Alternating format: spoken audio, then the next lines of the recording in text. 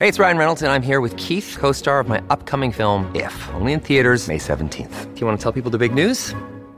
All right, I'll do it. Sign up now and you'll get unlimited for $15 a month and 6 months of Paramount Plus Essential Plan on us. MintMobile.com/switch. Upfront payment of $45 equivalent to $15 per month. Unlimited over 40 gigabytes per month. Face lower speeds. Videos at 480p. Active Mint customers by 531.24 get 6 months of Paramount Plus Essential Plan. Auto renews after 6 months. Offer ends May 31st, 2024. Separate Paramount Plus registration required. Terms and conditions apply if rated PG.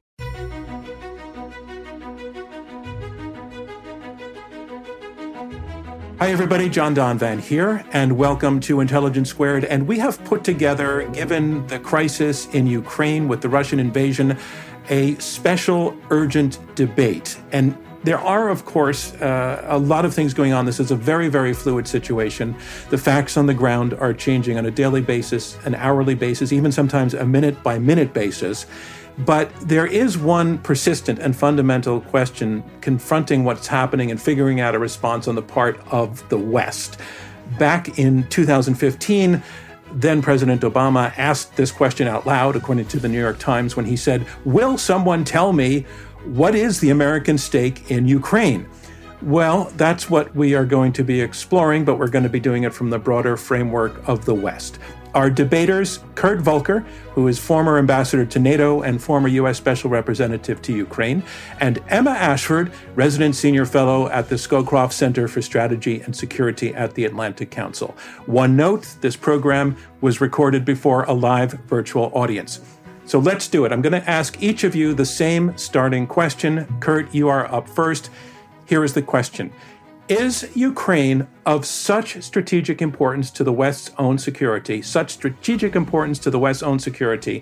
that the ongoing conflict demands deeper, broader, more robust intervention by the West? Kurt?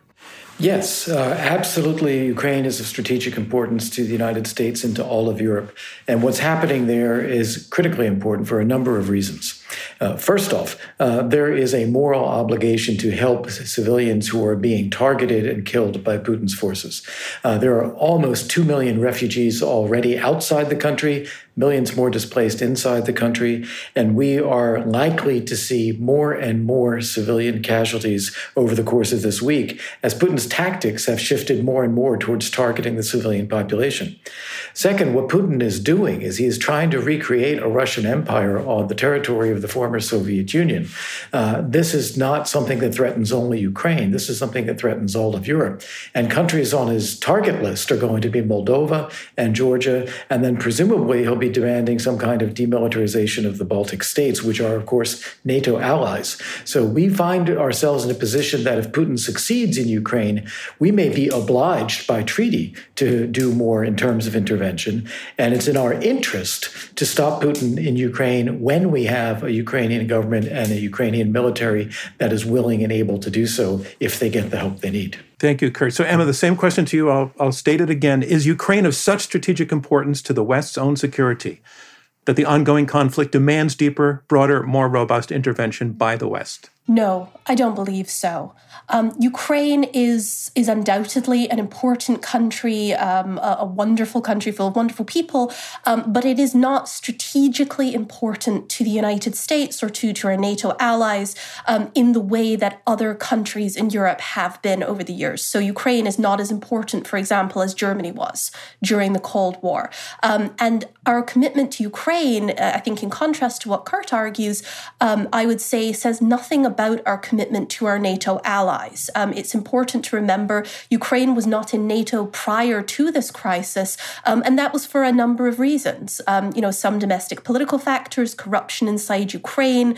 They were a growing democracy. They weren't fully democratic, economic problems. But perhaps most importantly, because of Russian pushback, Ukraine is the place where a long history of NATO expansion ran into Russian Russia's sort of resolve that Ukraine not be included in that process. And Ukraine is the place, I think, we find where the West's interests in that kind of expansion, in ideas, in protecting liberal values, where we find that we do not have the balance of resolve when it comes to Russia. And if we're thinking about this in sort of a Cold War mindset, I think it's important to remember that we always balanced interests and ideals in our approach to the Cold War. This is precisely the reason why, at the start of the Cold War, the US didn't push for every country to be part of the Western Bloc. There were countries like Sweden or Austria that ended up in some middle ground, and I think that is the level of importance we should attach to Ukraine today.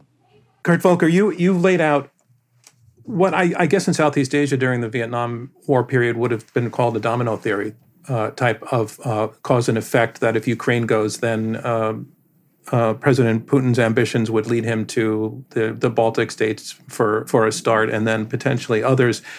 The argument has also been made that Ukraine is, even for him, a different case, that there is a strong sense of identity that goes to the fact that they have an overlapping history, overlapping peoples, overlapping use of languages. I remember as a reporter based in Moscow, I went down to Ukraine at the time of the dissolution of the Soviet Empire, and so integrated were the two nations that the border actually ran through the middle of a beauty parlor in the middle of a town. It was so invisible at that point.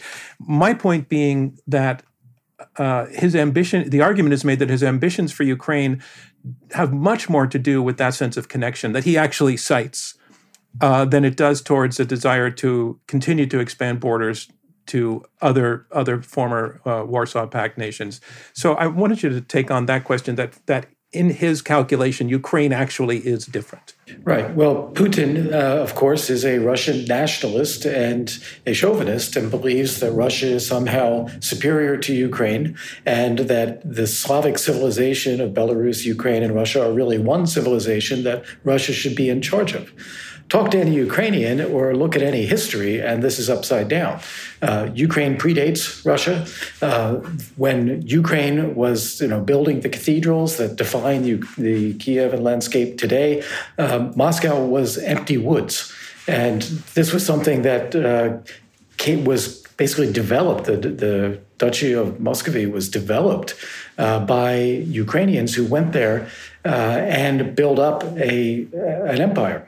It became strong, and during the years of the Tsars, Russia then took over Ukraine, and it was part of the Russian Empire. They gained their independence when the Russian Empire fell again, so restored their independence, and then the Soviet Union took them over again.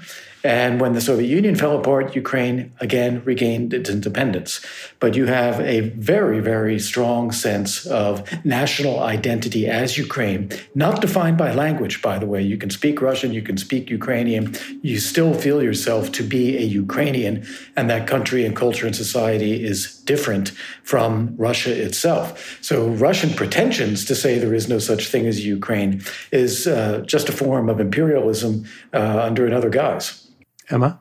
So, I think that we could have a whole debate about what is driving Vladimir Putin's actions in Ukraine. Indeed, there is quite an active debate publicly on what is driving it, whether it is, as Kurt has suggested, some form of Russian nationalism or chauvinism, whether it's Russian threat perceptions, that is to say, NATO expansion, Russia feeling like NATO is encircling it. And I think there's probably a little truth in both of those. But I would argue to you that it doesn't really matter. From the point of view of the discussion that we're having right now, we may not be able to tell what is driving Vladimir Putin. Vladimir Putin himself may not know.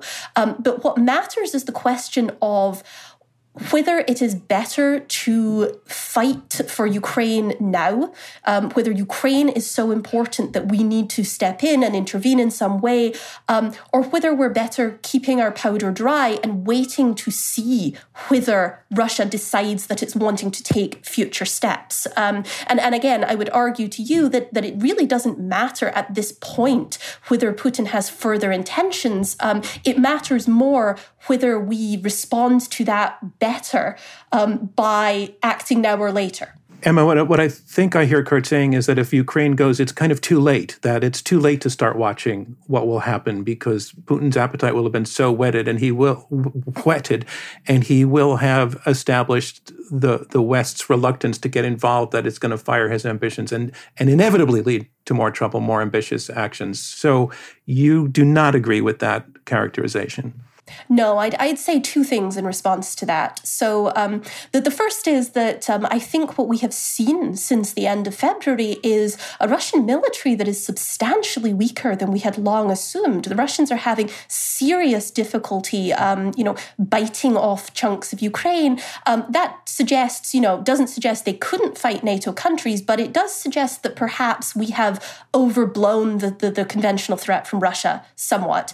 But then the second point that I would make is that even if that weren't true, we have a commitment to our NATO allies. We've seen forces from the United States flow into the region in recent weeks, designed to bolster NATO defenses. We have never had that level of defense commitment to Ukraine. We are not sending US forces to defend Ukraine. These are differences in kind. And so I don't believe that simply letting Ukraine now signals to Putin that he can take whatever he wants. Kurt? Yeah, well, I think she's right. Emma is absolutely right. We have treaty obligations. And I think we are doing a reasonable job of showing that we will meet our treaty obligations to our NATO allies. We also have moral obligations, which is to protect humanity, to protect civilians. And if we wait and see what happens, we're going to see tens of thousands of Ukrainians killed, millions and millions of refugees, a civilization attacked, extinguished, a country that is put under Russian domination.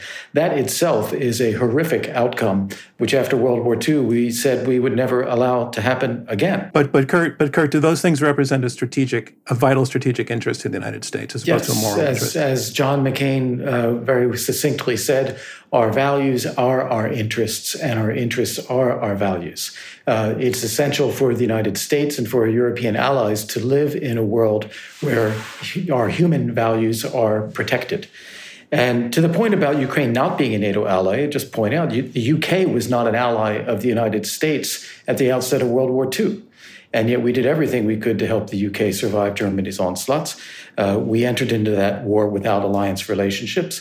We created these alliances after World War II to prevent those things from happening. Ukraine at that time was part of the Soviet Union. They've since become independent, as have many states in Europe. Many of them have joined NATO, but Ukraine did not, largely for reasons of their own making, that they had not done a sufficient job on democracy reform in the justice system. But they deserve the same opportunity to survive, to have security as a nation, as any other nation in Europe. I'm John Donvan. This is Intelligence Squared US. We'll hear more from our debaters right after this.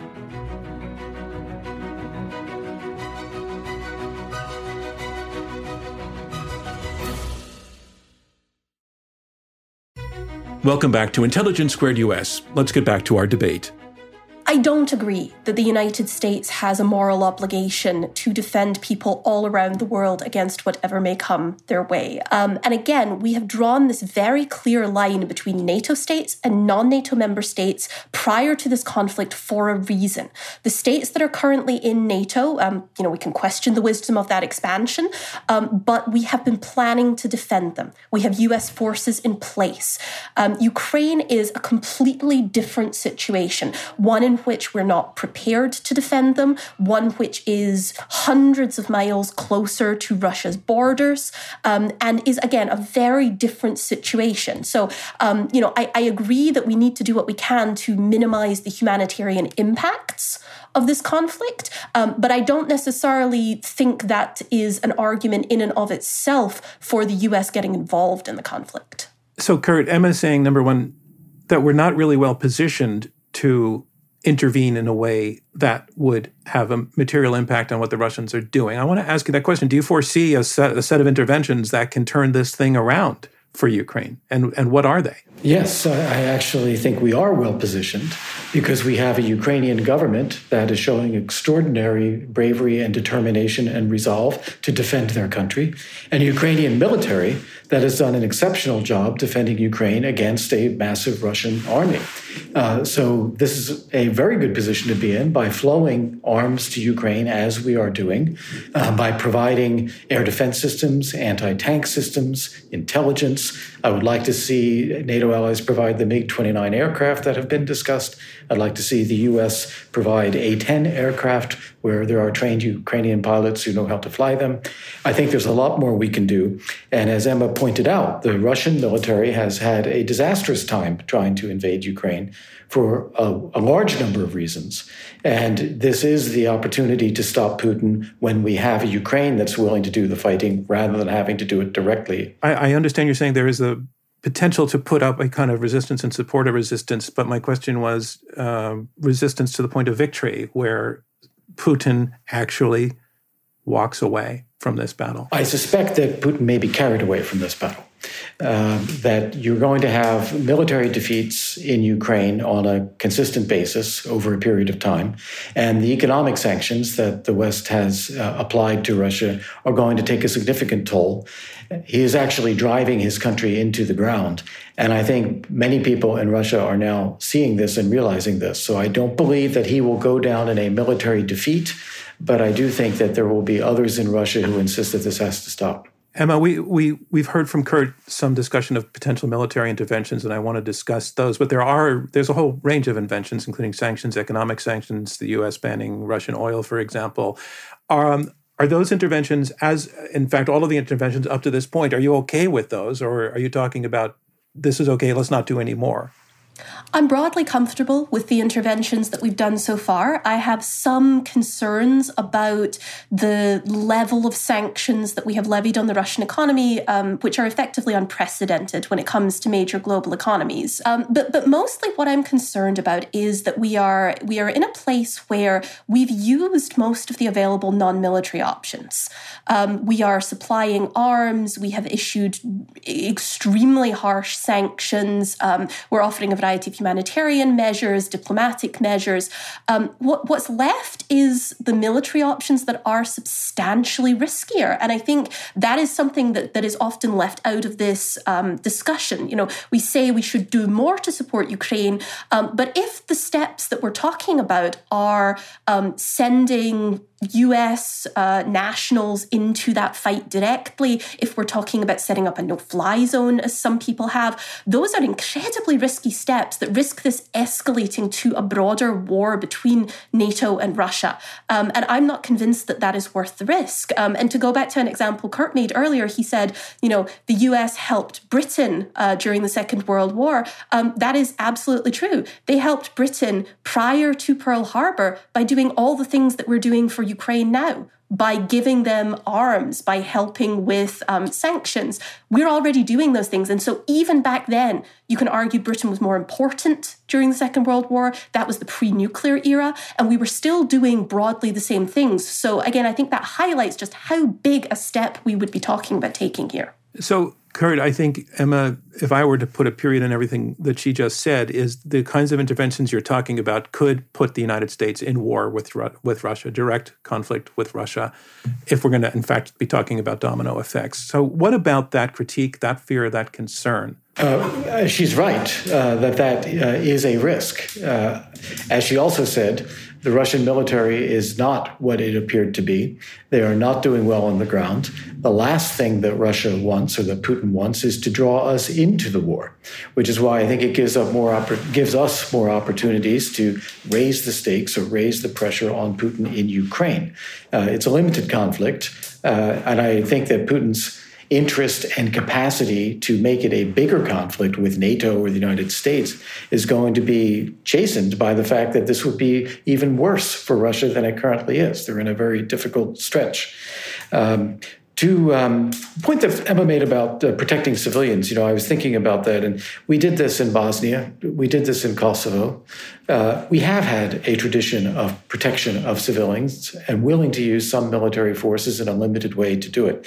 And in the case of the UK that we were just talking about, she's right that what we are doing now to help Ukraine is similar to what we did to help the UK before World War II. It's just that we were doing a lot more risky things then as well, including escorting ships and sending American pilots to fly British planes and so forth. There was a lot more direct involvement than we have with Ukraine at the moment. And in the end, we did end up having to confront Hitler. I suppose I was not there at the time, of course. I suppose everyone was trying to figure out how to avoid that. But in the end, we saw that it was unavoidable. But to my question, is the risk of war with Russia worth the undertaking? Well, I guess my answer to that would be we are going to have to confront Putin at some time. He is taking over countries. He is creating a human catastrophe. He is rebuilding a Russian empire, which is a threat to Europe as a whole, a threat to the European security architecture that has kept Europe safe really since the 1950s. So let me just take the point that I think you just made. You're saying the vital security interest of Ukraine in terms of Putin is we can fight him now or we can fight him later. Either way, it's inevitable that we're going to have to fight him. And I want you to take that question on, Emma. I think, that is effectively the argument that I'm hearing here is that, we have to fight Putin sooner or later, so we might as well fight him now. I would posit to you that fighting a war now to prevent a war that might happen someday is not a good trade-off. Again, we can talk about whether Russia poses a threat to Europe. I'm not convinced it poses the level of threat to most of Europe that Kurt suggests. Certainly, Russia today is not the Soviet Union, right? It is, it is starting from borders 1,000 miles further to the east. It does not have the same level of military capabilities. It is not the sort of superpower that we dealt with during the Cold War. And so again, I think, presenting Russia as, this level of it is massively threatening to Europe, we have to fight a war now to handle it, I think is quite misleading. And just before moving on, again, I would also point out the difference between the World War II example and what we're talking about today is that there is the potential for this to escalate to the nuclear level. Emma, if Putin gets away with this, if there's not sufficient intervention or other factors that cause him to back away and he presses forward and ultimately Ukraine fully capitulates, what are the consequences for Western security in that regard? I actually don't think that would necessarily be a terrible thing for the security of countries that are members of NATO. It is perhaps a little callous to put it this way, and my sympathies are with the Ukrainian people in this fight. They've been incredibly brave. But the fact is that Putin is not going to have an easy time occupying and controlling Ukraine, if indeed that's what he ends up even trying to do.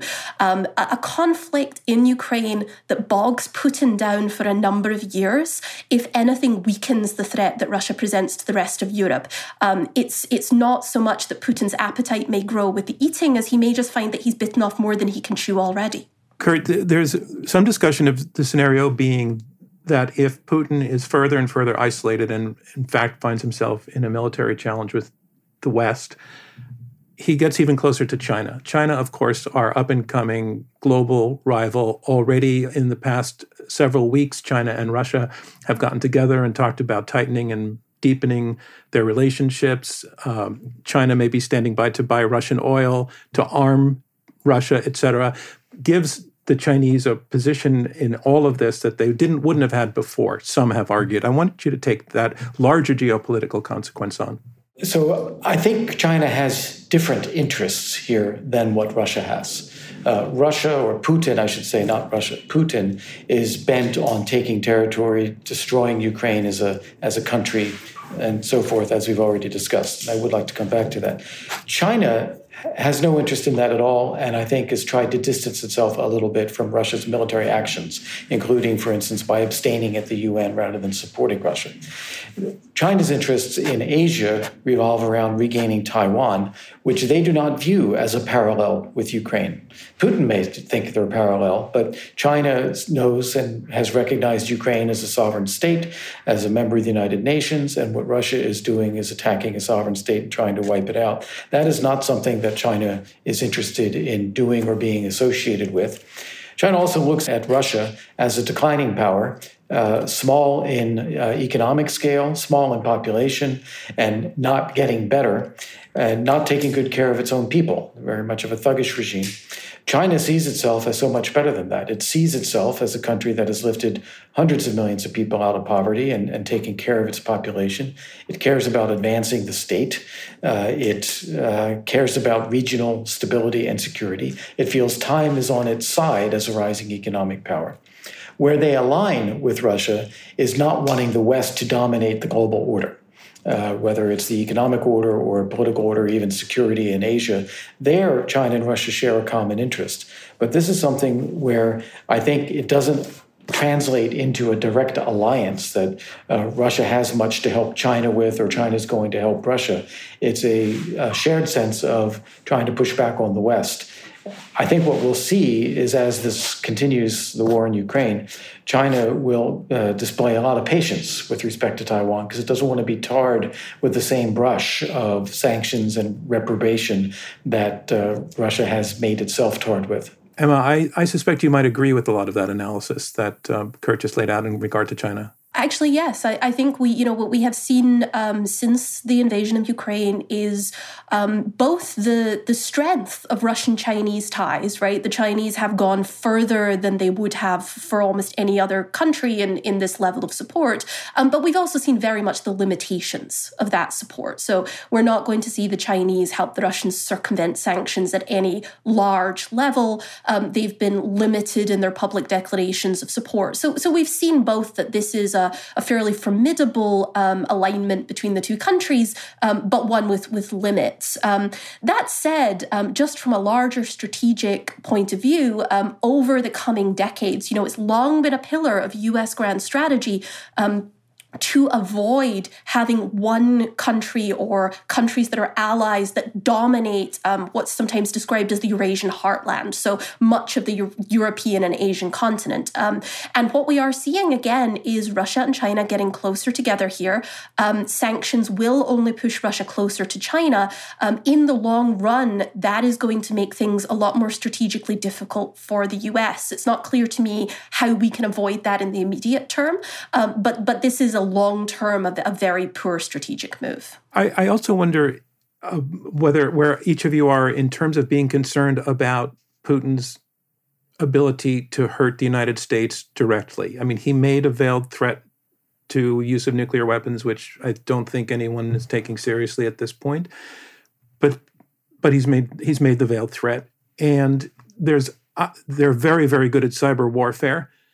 Do either of you have a concern that if the stakes get higher, if we escalate, that sort of damage could come home to roost here in the United States? I'll let you go first, Emma. Absolutely. I mean, I think we should be very cautious here about what scholars call the escalation ladder, or you might sometimes hear called a security spiral. So, the notion that if, we hit Russia with, perhaps oil sanctions as regards Europe, or, a cyber attack or something like that, or we send in fighters into Ukraine, that the Russians may respond in kind.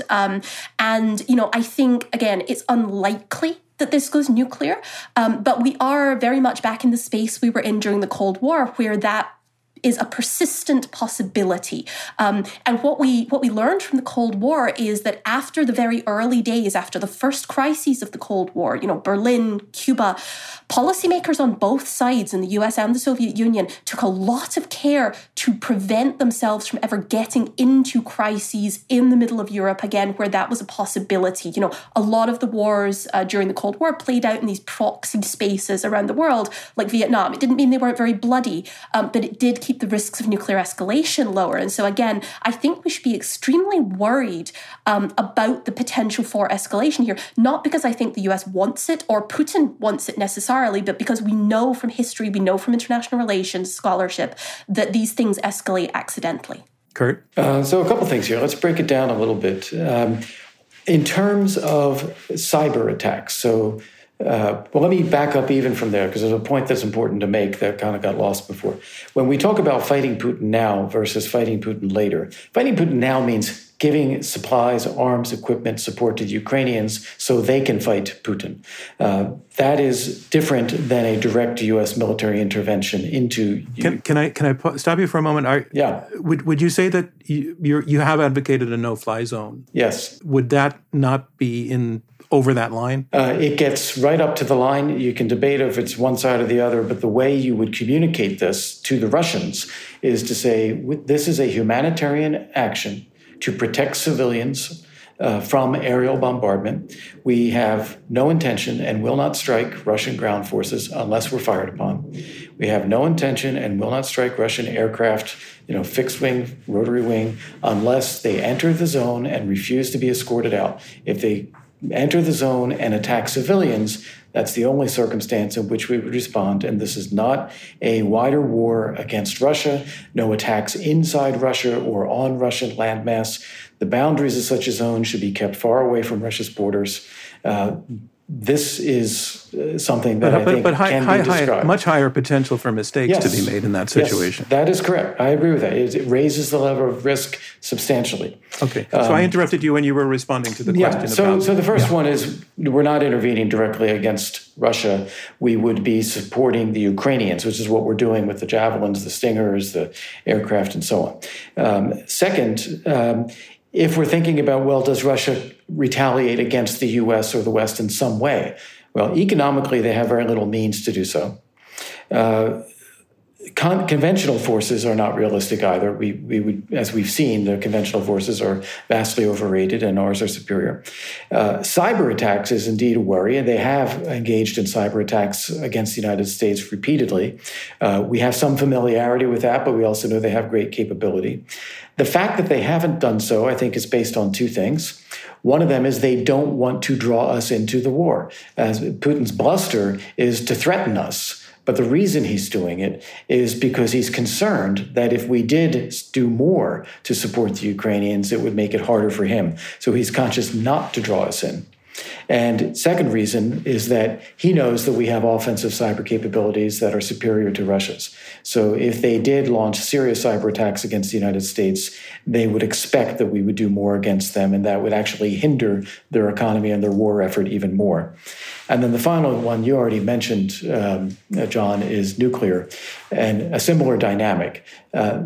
They don't want to use nuclear weapons because they know it would be devastating for Russia. We don't want to use nuclear weapons. We have to be very clear that we are not seeking a nuclear confrontation, and we will not condone any nuclear use. I'm John Donvan. This is Intelligence Squared US. We'll hear more from our debaters right after this. Our friends at the New Republic have a podcast, and it is called The Politics of Everything. The Politics of Everything explores the place where culture and politics and media meet. They do it with bi-weekly interviews with scholars and journalists, with hosts TNR literary editor Laura Marsh and contributing writer Alex Perrine.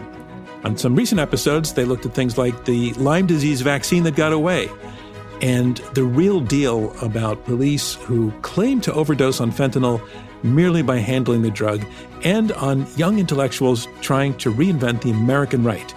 You can find The Politics of Everything wherever you get your favorite podcasts.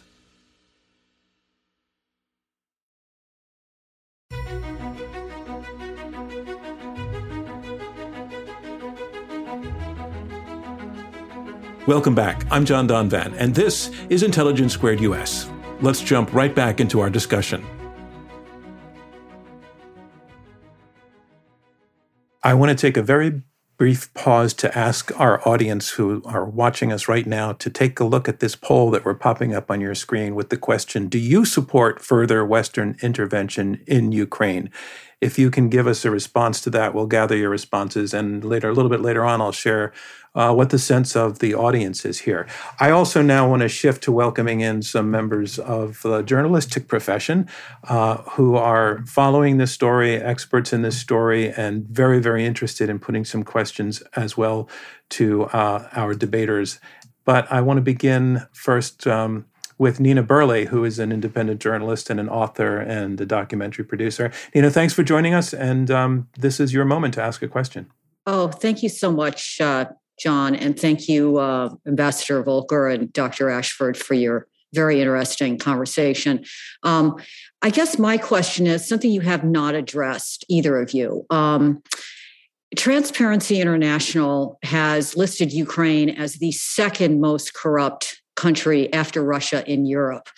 Last week, Robert Service, a Russia historian with the Hoover Institution and Oxford, wrote a piece or spoke with the Wall Street Journal and said the war here is a result of what he called shambolic mismanagement by the West of diplomatically handling Russia. Specifically, he pointed to two events. On November 10th, 21, the U.S. and Ukraine signed a charter on strategic partnership asserting Ukraine's right to pursue membership in NATO. And that was preceded 5 months prior by another assurance of that sort. I'd like to ask both of you, you didn't address at all the question of the precipitating events before this. I mean, you did try to figure out what Putin was after, but could you address this allegation that there was shambolic mismanagement by the West of Russia that led up to this? Sure, I will jump in first here. Thank you.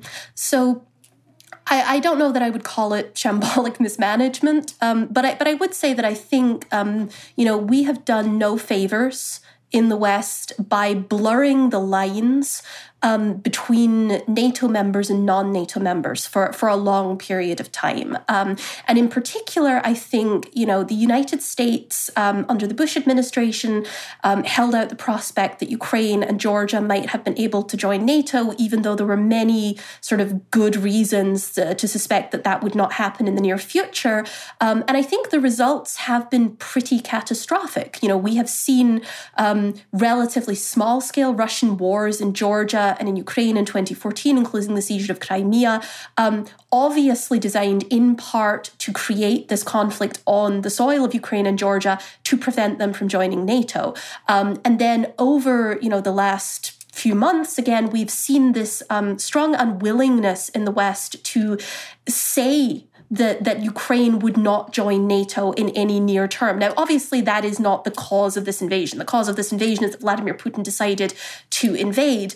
But I think we should be realistic about the fact that our actions over the last few decades in expanding NATO, expanding the European Union, without considering what would happen when we eventually sort of brushed up to Russia's borders, when we put this as a very zero-sum, Russia or the West choice for many of these states, we didn't, I think, adequately consider the ramifications of those policies over the last few decades.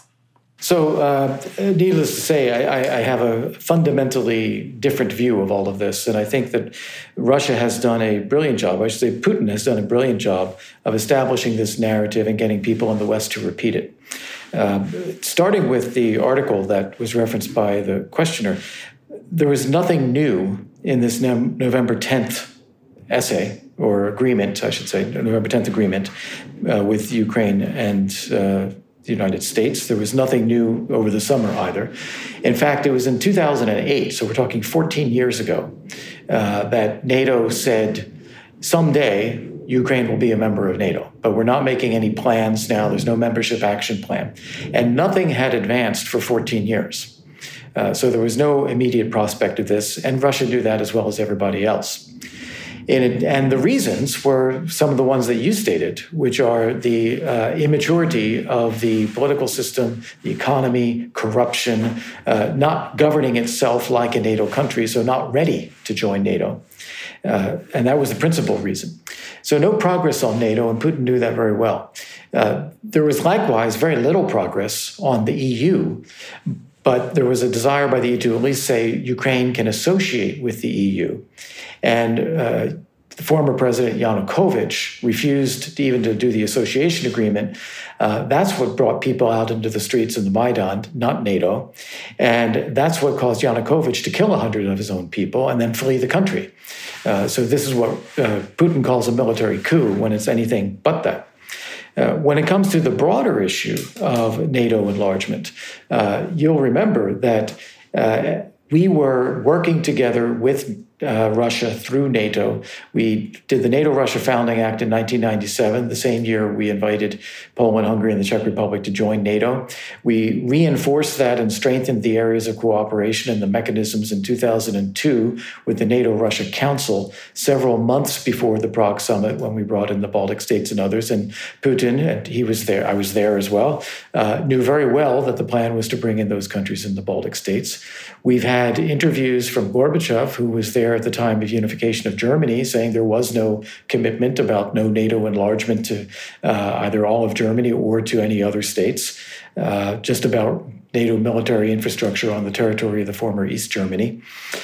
We've had Boris Yeltsin visiting Poland after being a NATO member and basically reconciling that, okay, we are going to live as neighbors, accepting borders with the Baltic states as they joined NATO.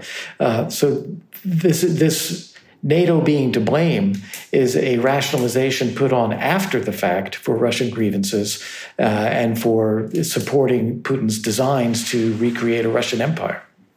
We have the result of the poll that we had you take just a few minutes ago, and it's really lopsided. Again, the question was whether the West should further intervene in Ukraine, and 74% said yes, 26% said no.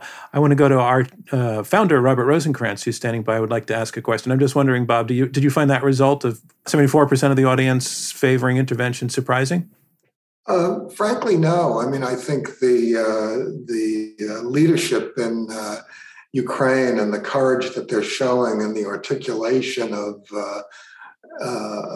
their desire to maintain their independence and their freedom, or as their sovereignty, I should say, is inspiring, and I think people are reacting to that.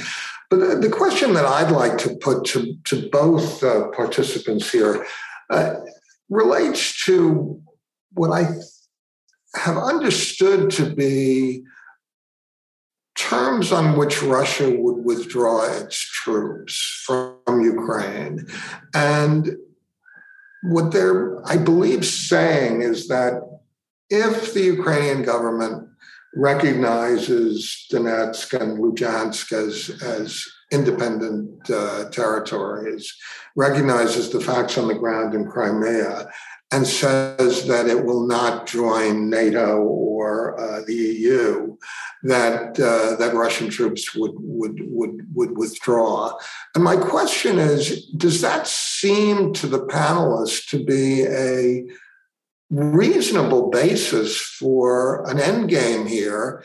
And if not, what do they see that would be better in terms of the interests of the West for national security and the interests of the Ukrainian people in terms of their own sovereignty and humanitarian suffering? Thanks for the question, Bob. And I meant to thank Nina Burley for her question before as well. Emma Ashford, why don't you take that one on first? Yeah, sure. Thank you for the question. And I mean, I think this is the most important question right now is where do we find the off-ramps from this conflict? All conflicts end through some form of negotiation, the sides coming to an agreement that both can live with. And, we need to figure out where that is. And I think it's in everybody's interests, Ukraine, Russia's, the West, to end this conflict sooner rather than later. So as I understand it, what the Russians are proposing is a little less stringent than some of their demands before the conflict started might have suggested. So, they are talking about, as you say, the independence of Donetsk and Luhansk. They're talking about, a neutralization of Ukraine, but they also notably seem to have stepped back from the demand that Ukraine voluntarily demilitarize or, give up all its weapons. There are unclear indications about whether they want some kind of power sharing agreement in Kiev. So I think that latter point is the one that would prove most a sticking point for the Ukrainians, and I don't think we're likely to see a deal until the Russians perhaps back off that a little.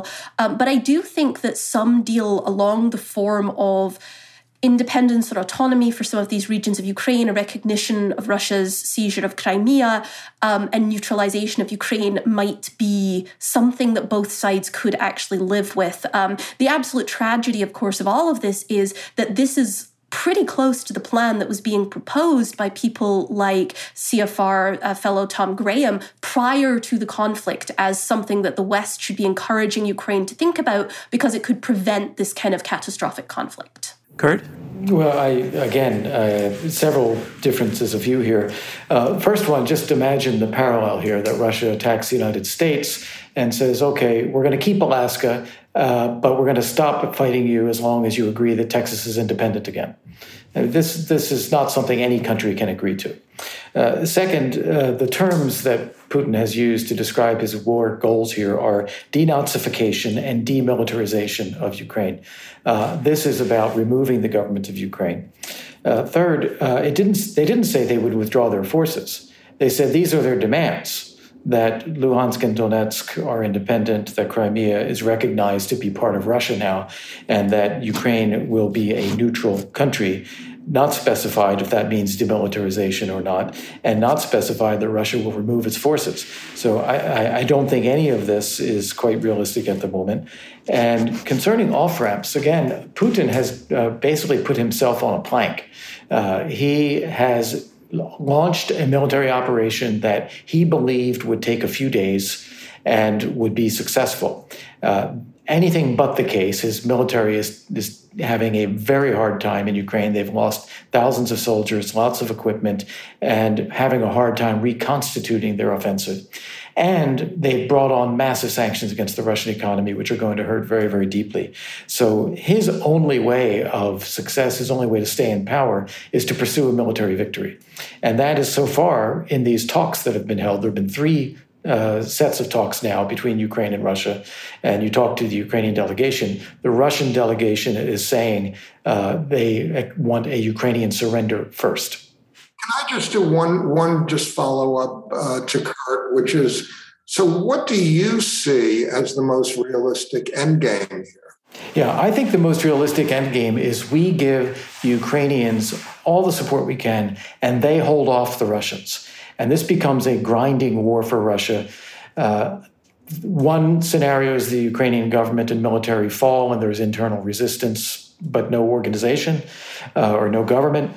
The other, far preferable, is the government survives, the military survives as an organized entity, and they continue to fight.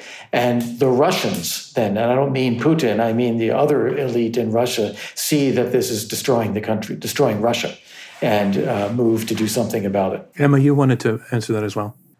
Yeah, I just wanted to jump in to Kurt's point that this is the kind of deal that no country could accept. I just don't believe that's borne out by the historical record. I mean, how do you think the United States got Texas in the first place?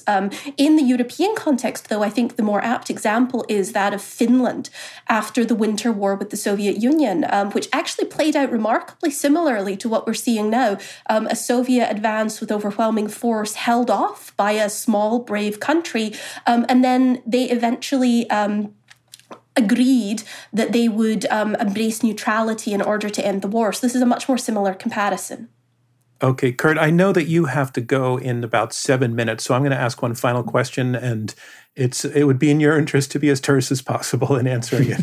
And I think that actually is something that can happen. So I want to wrap up with this question. If we picture it this way, that hostilities end that are based on some sort of settlement, yet there's been so much bloodshed, and there's foreign fighters in the country, and there's arms in the country, everything that's still there now. How do Ukraine and Russia get to coexist, and what would happen next with the West? Kurt?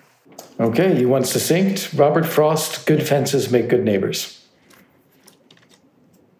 Okay, I need you to elaborate a little bit more for those of us who may not get the reference. So, essentially, there is no effective relationship between Russia and Ukraine. The Ukrainian people see that Russia has been attacking them for 8 years, seizing their territory, and now on a genocidal mission to exterminate Ukraine as a country. There is no way they can live with or deal with Russia other than to have a very hard border between Russia and Ukraine, with the Russians on the other side of it. Emma? Again, I come back to the Finnish model from during the sort of the interwar period, the post-war period. Finland, was nominally neutral, but it was very well armed and able to resist invasions. And I think that is going to be the model for Ukraine going forward if they succeed in coming out of this war, is, a Ukraine that is to some extent capable of defending itself, but has also, committed to perhaps stay neutral with regard to NATO, which should, help to minimize that risk of future interventions. And in terms of what this means for NATO and for Europe more broadly going forward, there I would start to agree with Kurt and say that, good fences make good neighbors, and NATO is almost certainly going to engage in a process of rearmament, Europe moving to take on more of the burden of its own defense and be able to defend itself more effectively. I think that the future in Europe, unfortunately, looks a lot more militarized than we may have thought 6 months ago. All right. At least a note of harmony and a note of poetry at the end there. I want to thank Emma Ashford and Kurt Volker both for taking part in this conversation. It is extremely timely and important, doing it with civility and with facts and logic, which is our trademark here at Intelligence Squared. If those of you who are listening would like to know more about Intelligence Squared, please visit us at iq2us.org. For now, I'm John Donvan, thanking both of our debaters and saying we will see you next time. Thanks, guys. Bye. And I just want to also note that we had a virtual live audience for this particular recording, and that's the audience that was actually taking part in our live poll. We would love to have you join us, and that's a member's privilege, a member's benefit. And if you would like to be a member, please come join us, and you can do that by going to iq2us.org. And once you get there, you can set up an account to join our community. I would love to see you at our next debate. Intelligence Squared is a nonprofit that is generously funded by listeners like you, members of Intelligence Squared, academic institutions, and other partners, and by the Rosencrantz Foundation. Clea Connor is our CEO. David Ariosto is our head of editorial. Amy Kraft is our chief of staff and head of production. Shea O'Mara and Marlette Sandoval are our producers. Kim Strempel is our production coordinator. Damon Whittemore is our audio producer, and Robert Rosencrantz is our chairman. Our mission here at Intelligence Squared is to restore critical thinking and facts and reason and civility to American public discourse. We would love your support in that effort. Please visit www.intelligencesquaredus.org to join the debate and hear from both sides, at least both sides, of every issue. I'm John Donvan. Thanks so much for listening. Without the ones like you, who work tirelessly to keep things running, everything would suddenly stop.